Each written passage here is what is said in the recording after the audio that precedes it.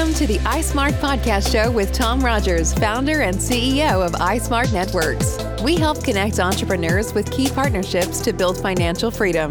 The average millionaire has 7 streams of income, and our guests reveal how they created multiple streams in their businesses. We believe that every person has a unique message that can positively impact the world.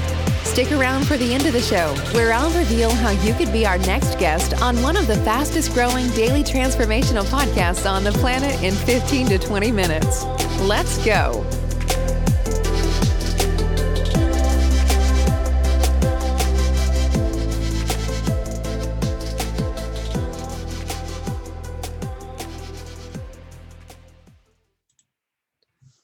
All right, thanks for joining iSmart Podcast. On the show today, we have Olin Hyde. He's the CEO and founder of Lead Crunch. He has had 2 exits, 5 other ventures. He's been nominated for Entrepreneur of the Year 3 times in a row, Global AI Challenge winner, ranking number 35 on the Inc. 5000.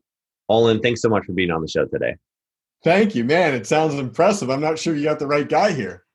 Well, I'm pretty sure we did. We did our due diligence to ensure that you're legit, and I see you in person. So at least on Zoom. So I think we're doing good here. So you have a fantastic, just many things that you've done over your years. You've made huge impacts.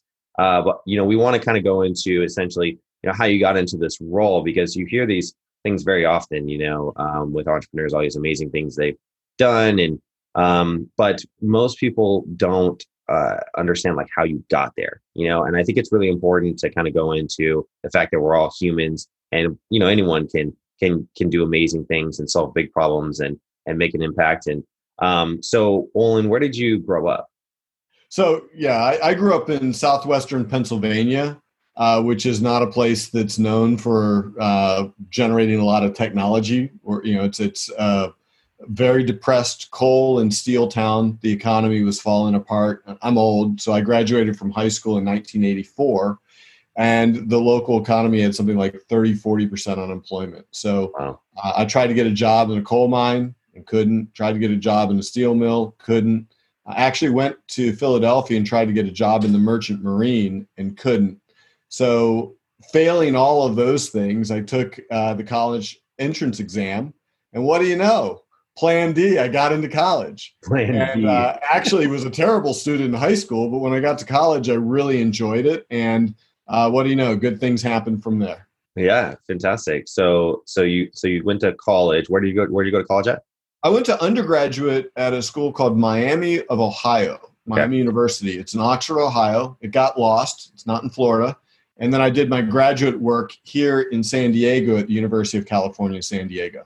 Fantastic. And what did you end up like graduating in, or what was your main focus? It's really funny. My undergraduate degree, which is ancient history, was actually a mathematical model of organizational buying behavior. That was my senior thesis, and it was a 1-year thesis project on a program that was called the School of Interdisciplinary Studies. They had an impossibly long title. It was a bachelor's of philosophy. That's an extremely long title. Yeah. Extremely long title. And my focus in that program was mathematics, economics, and marketing. And little did I know that many years later, that thesis would actually be the basis for a startup. Wow. Along the way, I went and got a graduate degree in systems engineering. Really with a focus in artificial intelligence. That was my focus in grad school. And what year was that? What's that? What year was that? I graduated there recently in 2014. Okay, 2014. I was like, dang, they were doing AI and when did they start doing this? That's crazy. Well, AI goes back to really the beginning of computing. I mean, it goes back a long way. And we've had AI around for a long time. There was something called the AI winter that happened in the 90s when none of it worked. All the promises failed. And there's been a couple really big breakthroughs in artificial intelligence that makes it real now.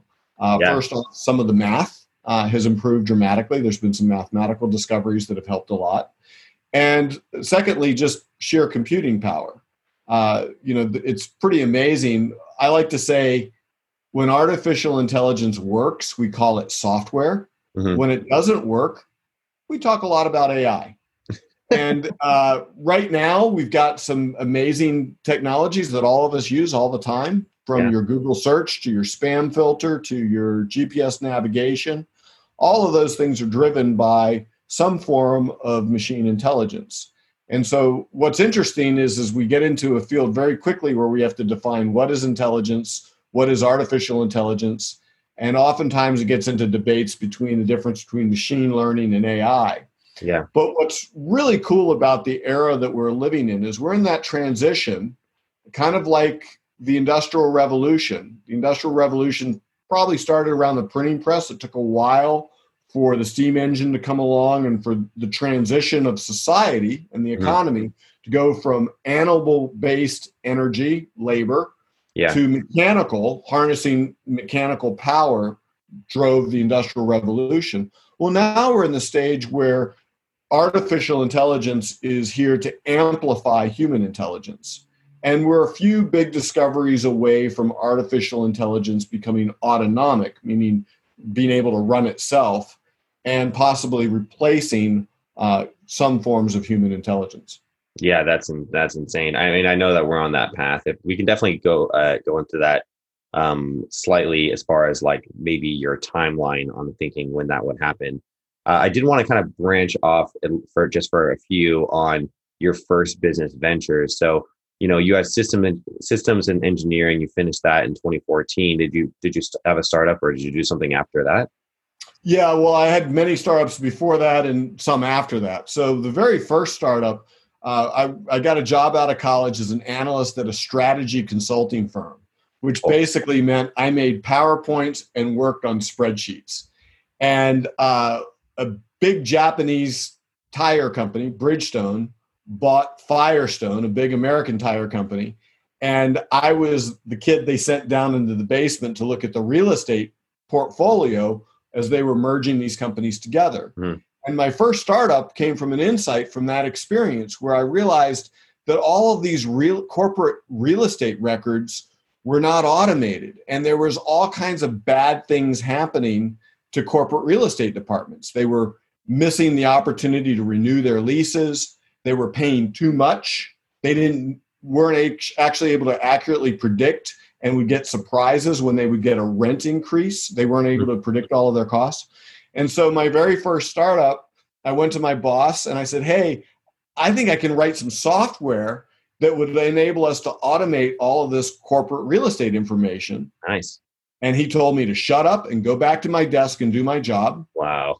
So I went back to my desk. I wrote the software, quit my job, and that boss became one of my first customers. Oh, wow. That's hilarious. You're like, and what was great about that startup is that we sold 50 of the Fortune 100 within 18 months of product launch. Wow. It was crazy. The limitation to how fast we could sell it was how fast we could fly to a city and do an install. And so that must have really expanded you a lot. I'm sorry, what was that? That must have really expanded your mindset a lot during that process.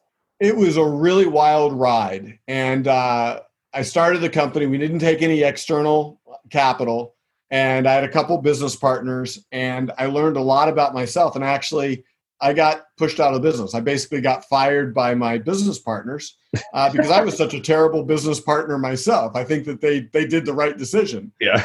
They paid me to go away. Yeah. And I learned a lot in that startup. I learned a lot about what it means to be a good partner.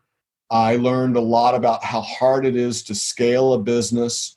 I learned a lot about sales cycles and how difficult it is at the time, I was a 25-year-old kid going to sell to 55-year-old vice presidents of real estate, and how to get past the door and get in there and make the sale. There was a lot of lessons learned on that. It was an incredible experience. Yeah, sounds like it really just kind of paved the way for your future startups and different things you did. So what was that company called? That company was called National Facilities Group. It got acquired by a company called Accruent, and Accruent is now the industry leader in corporate real estate software. Cool. So you had your exit, you just kind of had equity, I'm sure, or whatever, right? And then that's fantastic. That was phenomenal. Sure, was a great learning experience. And then from there, what did you decide to do afterwards? Did you take a break or? Yeah, I decided to lose all my money. Fantastic. So the first thing I did was I traveled the world. I wound up coming back and taking a corporate job that just was not very satisfying, and I don't think I was a very good fit for it. Now we would call the position I had a product manager. Back then they called it, director of systems engineering, but it was really a product management role. And then I started a couple businesses that didn't work, and they didn't work because I didn't work. I didn't have the right product market fit. And I think fundamentally I needed to work on myself. So I traveled a lot. And when I came back from traveling, I did some successful consulting work. Again, mostly working with enterprises around what I had really developed an expertise in was around databases and the application of database technology to solve problems.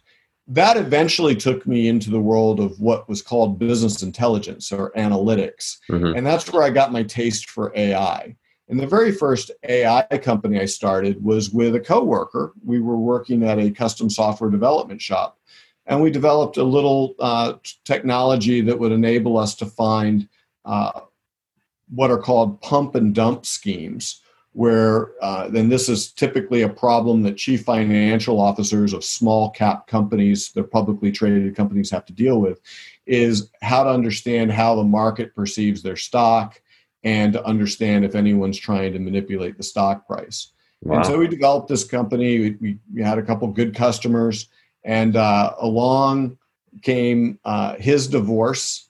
At the same time, someone offered to buy us really to get talent and get our customer base. And that was an exit. And that company that bought us was called AI1 out of Zurich, Switzerland. And that got me a taste. I learned a lot about AI at AI1. And I actually did my earnout, went to grad school. And then out of grad school, I started what became LeadCrunch. Fantastic. And when did you have your exit with AI1? That was in about 2011. Okay, cool. And so it's interesting. You have this weird transition here. You had 2014 where you did this other, systems engineering. That was after the AI1 exit. Yeah. Okay. And then from there, so you tasted it in 2011, systems engineering. You're kind of on that path. You did a lot more schooling in that direction. So it was a focus. Why did you focus on AI so much? Is it just something that you were personally intrigued in, or did you maybe think that this was going to be part of the future and you wanted to be in like a kind of a great position in this kind of change? I'm intrigued with how the human mind works, how we make decisions, and how we perceive the world. I'm intrigued with how to solve problems. The more vexing problem, the more interested I am with it. And I think that, the reason I'm so interested in artificial intelligence is that it will define our future, much in the way the steam engine defined the future of the Industrial Revolution, or how agriculture defined the future of society. Yeah. Artificial intelligence is one of those really big ideas that will change the world. After we have it, we can't go back to what we had before. And I want to be part of that. And I want to make sure that the way I'm a part of it really ennobles the human spirit. And we're using artificial intelligence to better humanity. It's one of those Promethean technologies in that it can be used both for good or bad. And I think it's really important to have a full life. And a full life means you solve hard problems, do things that are challenging. And artificial intelligence is a very challenging field to work in.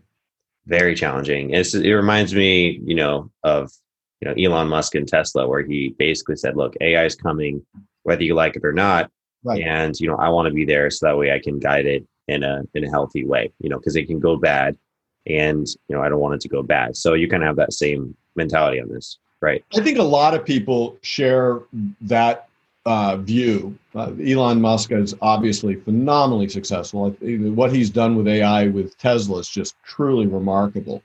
Once you drive a Tesla and put it on self-driving mode, you realize, wow, this is better than a human ever can be.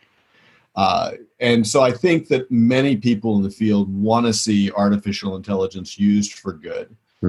That said, we know that humans will oftentimes do things for their own personal advantage. And so we have to balance that. We have to be very self-aware of what we're doing and the unintended consequences of how these technologies will evolve. And that's, I think, fortunately, a strong ethos within most of the AI community.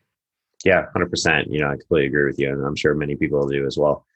So let's go into, after that exit, and all those, you had 2 exits. Where did LeadCrunch come in? LeadCrunch actually started off as a medical research company. Technically successful, market failure, pivoted into our technology being used by the military. We actually won a contract with Lockheed Martin to provide targeting technology to the U.S. Navy. And we beat 2 big names. We beat Palantir and IBM Watson to win that account. Nice. And my co-founder and I just did not like working in the defense industry. It was just not who we are as people. A lot of regulations, I'm sure, a lot of control, all these different processes. It gets a little draining. Acronyms, meetings, conference rooms. It's mind-numbing. And so we pivoted into where can we use a targeting technology in a highly scalable market that really addresses a big problem. And it was his idea to go into demand generation. And so what LeadCrunch does is we are a global business-to-business solution for companies to find their next customer. And so what we do is we curate the right audience of prospects. Those are the people that are most likely to buy from you. And then we engage that audience, each prospect, with the right content to get them on the buyer's journey. And so unlike a lot of software companies, we actually sell a campaign more like an agency. When you buy a bucket of leads and we charge you X dollars per lead, as opposed to a subscription. And the reason is that those leads, our business model allows us to price according to the value of what we deliver.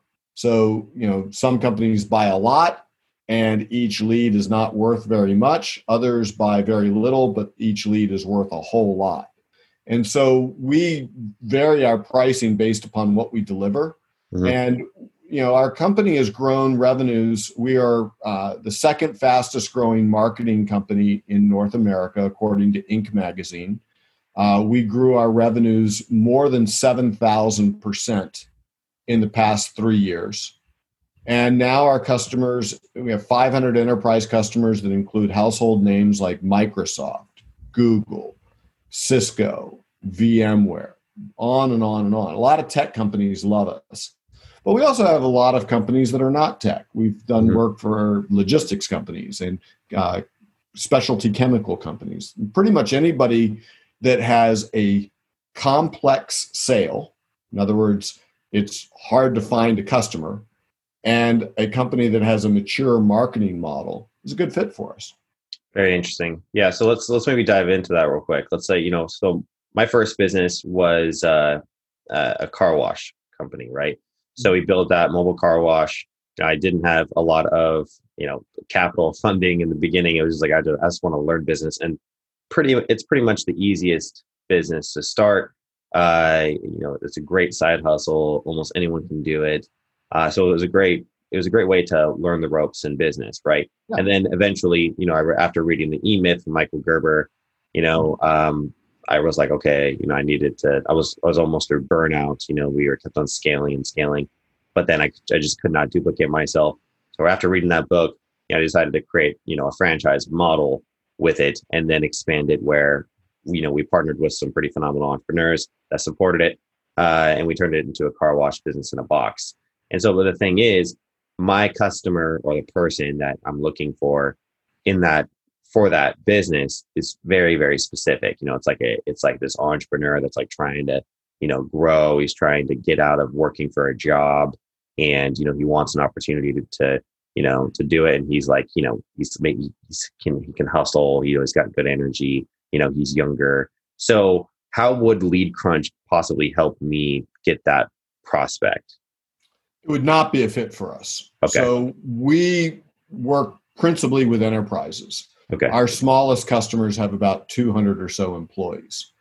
So we typically work for companies that spend millions of dollars a year on services like ours.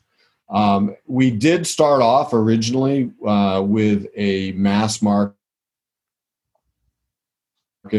product for small, medium-sized businesses, and that failed. We found that we didn't have, weren't able to keep customers happy.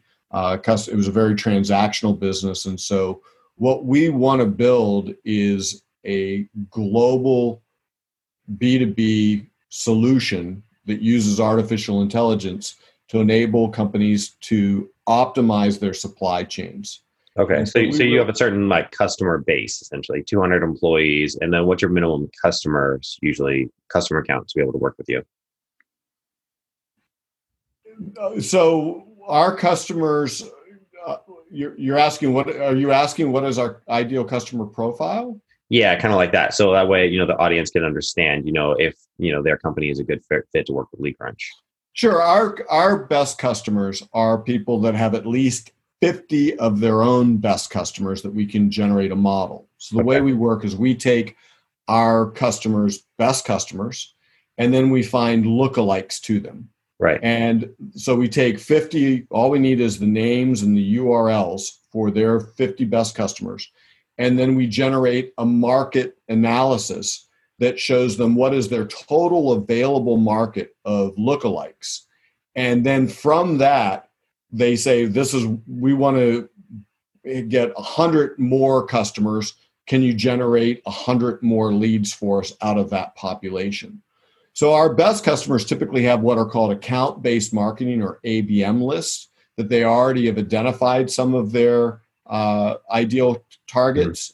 And we help find things that their ABM list might be missing. And we also quantify what is the value of opportunities that they have missed. And our granular level of detailed data allows us to provide sales and marketing teams with information that is 99.5% accurate. So they know exactly who to call, what the title is, how to reach them, what they're interested in, and why they're a good fit. That's fantastic. It's really amazing. What are some success stories that you've had, from certain companies you've worked with that have, accelerated their B2B growth or their B2C growth? It's funny. So many are running through my mind. One of my favorites is a telecommunications company. They sell voice over internet services, which is a fairly crowded market, but it's interesting that it has very little market penetration. And the thing about VoIP services and that would, you could think of Ring Central as an example. Once you go with Ring Central, you ain't changing. But only about 7% of the market has gone into this direction. There's still a lot of people that are still using older technologies for communication. Mm-hmm. And our customer came to us and said, hey, we only want to sell to companies with more than 200 people. And we said, wait a minute, let's look at your data. And the data showed us that the key buying signal that we detected was that their best customers had a high degree of communication needs on their team. Mm-hmm. So the proportion of their customers' people that were using communication services was quite high. For example, their best customers had a lot of sales and customer success and customer service people, but very few engineers as a proportion of their employee count. So what we did is said, look, why don't you try an experiment and sell to this list of small and medium-sized businesses that you think are too small, but we think they spend more in telecommunication services than a lot of these targets that you're going after. We increased their conversion rate 8x within 3 months. That's insanity. They found an entirely new and untapped market that all of their competitors were ignoring. So it's almost like utilizing AI to kind of find that blue ocean, when a you're wonderful lost. way to describe it, because the AI actually can help you find that product market fit. As long as you have enough of the signal of who is most likely to buy as measured by real paying customers.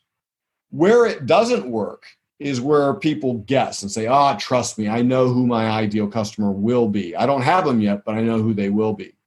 We oftentimes find that people don't know what they don't know, and that guesswork does not end in happy stories. Right. So this is like a standard like Facebook marketing campaign with like analytics from that. That would suffice. Yeah, we use a lot of what's called intent data as well. So, Facebook or Bombora or some of these other platforms, Google can give you intent data of like who's searching for you, and we can use that and amplify it. So we can amplify that into a lookalike audience. But yeah, Facebook data is not as good as the core truth, the ground truth. Who was your last best customer? Who did you sell to yesterday? That is much more truthful than who searched for you. Mm-hmm. Yeah, 100%. Super cool, dude. I mean, that's amazing. It sounds like there's a lot of potential, and every company would like to 8x their revenue by hitting a blue ocean that they were never be able to see before, utilizing the AI with LeadCrunch. So a couple things with the different ways you've been able to create revenue within LeadCrunch. It's essentially, acquiring very large companies, helping them, accelerate their growth through AI. Was there any other, what's the standard way of creating revenues, like on a monthly basis or a yearly basis or quarterly kind of, or is it, you said per lead? So you're saying per person that you're going to come in, or per client that you're charging based upon, what kind of revenue that they're developing with that customer, correct? Yeah. So typically, somebody like HPE or Oracle, who are both very good customers of ours, they'll come in and they'll say, okay, we need to generate demand for our cloud services platform. Can you do that? Sure. Let's take a list of your best customers, and we're going to find lookalikes to those, or bring us your ABM list, and we'll find a way of segmenting that list into areas of interest, so that we can take the content, the white papers, the case studies, the best practices guides from Oracle, and place them in the right audiences. And that's a pretty hard thing to do. It's something that we oftentimes work with advertising agencies to do that. We oftentimes partner with the ad agency to do that. But a typical order for us will be something like $100,000 to generate a campaign which would last maybe 3 months. And our customers typically buy from us on a quarter by quarter basis. And the way we measure our success is our customer success. And we measure that by, do they keep coming back and buying more? Yeah, I mean, turn 100,000 into 800,000. I think they'd keep on coming back. Yeah. Well, actually, yeah, we actually measure how much they buy from us, and that typically grows pretty substantially every quarter. Typically grows about 12. If you buy $1 from me this quarter, you're going to buy about $1.12 next quarter. Yeah, I mean, 7,000% growth is, that's quite phenomenal. So last thing we want to talk about in the podcast is the pandemic and kind of how business has changed, this year. There's been some massive changes overall, globally. What have you seen as far as the enterprises that are working with you, as in regards to AI and lead generation and all these? I'm sure it's probably increased. My guess would be that you gotten more data, more people are purchasing online. So, is that how is it going? It's been a phenomenal impact to almost every sector of the economy. And I encourage the audience to go use our free COVID impact score, which is actually an artificial intelligence tool. You can go to our website, and there's on the top little corner, it says free tools. Click on that. One of them is the COVID impact score. And that will tell the audience how the pandemic is affecting your customers in a lot of different dimensions. And so we see industries just being turned on top of their heads. Wow. For us, candidly, it was pretty bad at the beginning of the pandemic. We saw budgets getting shut down. orders getting canceled. It was doom and gloom. I went to our April, right? mailbox and had 5 bankruptcy notices in 1 week from our customers. Past couple months have turned around. Yeah. We're seeing a lot of boom time right now. And that's principally because large enterprises are buying from us. So big tech, before we had a lot of medium and smaller size companies. Now our customer base is largely just big enterprises. And they're spending money because they see an opportunity to capture the market. We've benefited from the cancellation of events. So, marketing departments used to spend a lot of money on conferences. Well, the pandemic has ended that. So that money has to go somewhere, and it goes to us. Mm-hmm. So we actually have an entire product line to help companies fill their webinars. We do what we call cost per registration. So if you're doing a webinar to promote your company, we can fill an audience for that. Fantastic. Yeah. So you essentially created new product lines based upon what your customers were requesting. Correct. You got. But it's been a rough year. We cut costs. Unfortunately, we did layoffs, which I feel terrible about. But it was necessary to align our cost structure to what we thought the market was going to do. And the market was far worse in April and May than we thought. And in July and August, it has started to improve dramatically. And we're back to hiring back people now. Yeah, very good. That's one thing you mentioned was really, I think it's a kind of it's a hot point with people right now. I think is that a lot of these smaller enterprises, you got 7 bankruptcies, right? You have all this stuff that happened, and then these larger enterprises are kind of eating up the smaller ones, right? So it's like the big fish are winning and the small fishes. I mean, I heard that over 20% of small businesses, have just, or have just lost revenue, or standard small businesses have lost like 30% of revenue, 40% of revenue. And then these larger companies like Amazon, Walmart, Target, these even like fast food restaurants have had 100% increase in profit. And I think it's just very unfortunate. There's 2,000 plus restaurants that have gone out of business in California. These are just like horrible things. If you don't feel like this pandemic has really just kind of destroyed small business in many, many ways and made these larger enterprises and big corporate companies even wealthier. Yeah, I think that the pandemic has been the great accelerator. The underlying social and technology trends that were happening before the pandemic simply got accelerated by the pandemic. For example, telemedicine suddenly became a reality almost overnight. The social bifurcation between the haves and the have-nots has been amplified and extended by the pandemic because clearly the top end of the economy is not hurting. Look at the stock market. And Wall Street's on fire. Yeah. Never before in my experience has the reality of Main Street been so different, so disconnected to the valuation of Wall Street. The rich and the poor, the gap that is ever expanding right now at a crazy rate, which is insane. Yeah. And I think that there's going to be changes that happen to society because of that. And I think artificial intelligence will be a big part of that. I think that we have to understand that jobs that go away don't come back. We're never going to have 1 million coal miners again. Mm-hmm. Coal miners will be replaced by robots because robots don't die. They're not alive. And coal mining is a very dangerous job.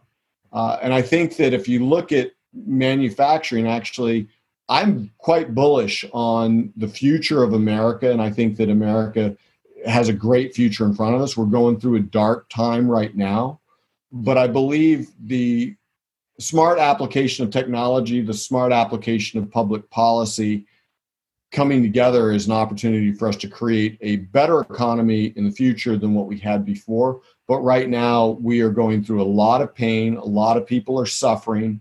And that's something that we should all take quite seriously. We have to get through the pandemic, and the pandemic is deadly, and it's something that we have to take very seriously. It's something that our company was very early to shut down and go into lockdown. So we locked down on we made the decision on March 7th. We locked down on March 8th, and that included a travel ban for our employees, because the most important thing for me is our employees' safety and health. And so I think that the pandemic had a lot of changes. Again, go to leadcrunch.com, free tools, COVID impact score, and you can see how your customer base, how much your customer base is suffering from the forces of this pandemic. Yeah, I'm going to check that out myself.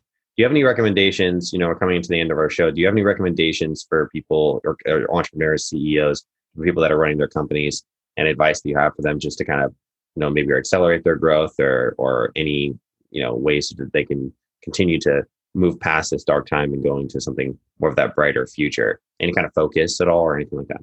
Yeah, I'll just try to win it down to two ideas. The first is, let's start with a quote from Winston Churchill, that success is nothing more than going from failure to failure without the loss of enthusiasm. Have a lot of enthusiasm. I think that the journey is more important than the destination.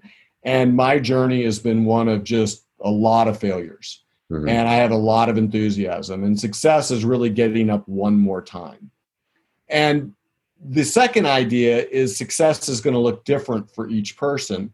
I'm really motivated by some of the great stories that come out of athletics. And great athletes, the Michael Jordans, the Muhammad Alis, these are people that understand how to play the game a little different than anyone else. Wayne Gretzky went to where the puck will be. And I think that everyone needs to find their own superpower and play the game that really takes advantages of our own weaknesses. Play the game in a way that really harnesses our own power, not by trying to be the best at everything or follow what other people have done, but find your own way that really plays to your own uniqueness. And I think if you do those two things, a lot of enthusiasm, play to your uniqueness, you'll have an interesting life. That's phenomenal advice. Probably some of the best that we've had on the show. So, yeah, guys, I definitely take a look at Lead Crunch. Go do that COVID test. Keep at it. Keep persevering.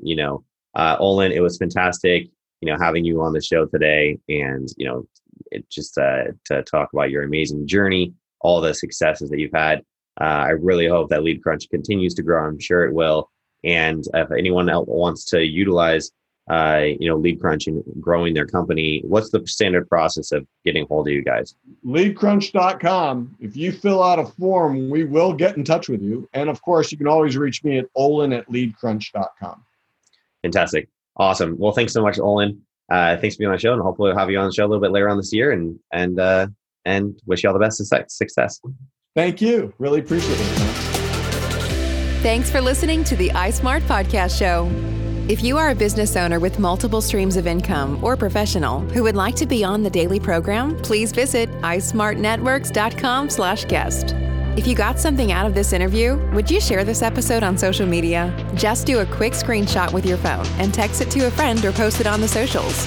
If you do that, tag us with #iSmartPodcast. Each month, we scour Twitter, LinkedIn, Facebook, and Instagram. We pick one winner from each platform, and you get crowned king or queen of that social media. What do you win?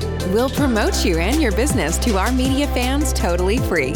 Can you also hook us up? In your podcast player right now, please give us a thumbs up or a rating and review. We promise to read it all and take action.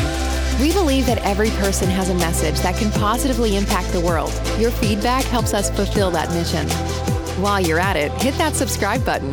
You know why? Tomorrow. That's right. 7 days a week, you are going to be inspired and motivated to succeed 15 minutes a day. Thanks for listening, and thank you for being a part of the iSmart Podcast.